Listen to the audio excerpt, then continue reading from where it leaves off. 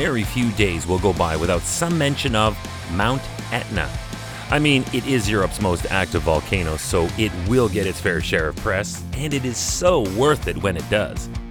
Hi, I'm Chris May, host of This Day in Weather History, a podcast from the Weather Network in Canada. I said it yesterday, and that is every legend has a beginning. And for Mount Etna, that was this day in weather history. On March 8, 1669, Mount Etna on the island of Sicily in modern-day Italy began rumbling.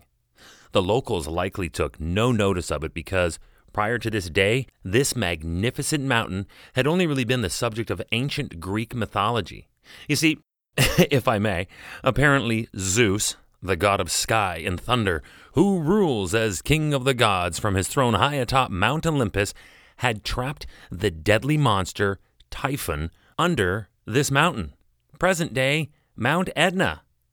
So who or what was Typhon? Typhon was a grisly monster with 100 dragon's heads. Okay, read on. He was also the youngest son of Gaia, also known as Earth, and Tartarus, which was the god of the netherworld. Interesting stuff, and these stories date back as far as the 8th century BC. This is all just a fun intro to show you how Etna has been relevant for far longer than it has been recognized as one of the world's most active volcanoes and continues today in an almost constant state of activity. Right, so that's some Etna 101 for today, class, and some Greek mythology. I threw that in for free. You're welcome. Anyhow, let's fast forward now almost 10,000 years to the year 1669. The rumbles of this mountain had increased with frequency and intensity, and then it happened. There was not just one. There were several eruptions over weeks that followed this day in weather history, killing more than 20,000 likely confused and unprepared people, leaving virtually everyone else homeless. Here's the grim reality of being unprepared and so completely oblivious of what they were actually facing. Most of those who perished didn't actually have to. They could have booked it out of there, but they chose to stay and save their city. But that, of course, was an act in futility, because when the earth belches directly from its core, there is absolutely nothing anything in this universe could do about it but try to outrun it and get somewhere safe. Remember that this day in weather history can be enjoyed a number of ways. Right now, for instance, you're listening to the full version of today's story on your favorite podcast provider. But there's also the daily podcast video short. They're shot right here in my podcast recording studio, so you get that perspective, kind of cool. And oftentimes it will include visuals from that day's event from when it happened in weather history. So after listening to the full story here, go check out the podcast video short on television in Canada or online anywhere at theweathernetwork.com/weather history. All right, now, everybody take your seats. It's time for geography class. The mountain dominates the island of Sicily. It towers to a height of 11,000 feet above sea level in the northeast section of Sicily. It is so mighty that it can be seen from just about every part of the island. And this island has had its own history with forces of nature.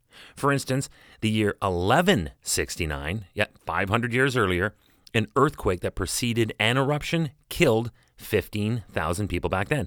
You see, although 1669 is credited for being the first major eruption of Mount Etna, there is empirical evidence that suggests that a geologic history of Mount Etna is really not as easy as it seems.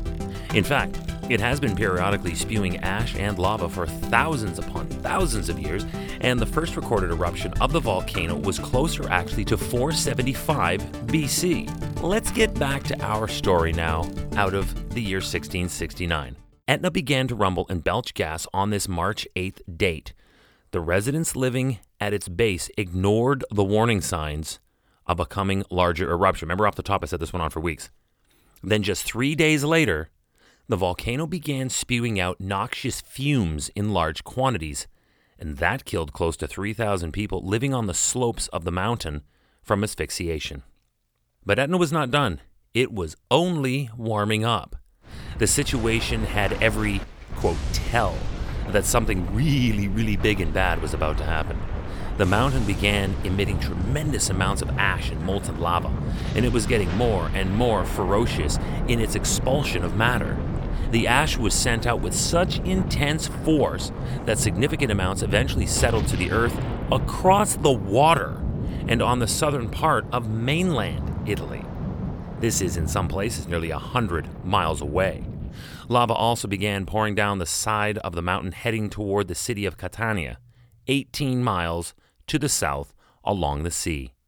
It had gone critical, and time was now up for anyone who did not leave but stayed behind to fight this mighty foe. This day in weather history. Tomorrow is March 9th. 300 American bombers dropped almost 2,000 tons of incendiaries on Tokyo, Japan. But how the weather played into this, making it so much worse, and what happened as a result, is all tomorrow on this day in weather history with me, your host, Chris May.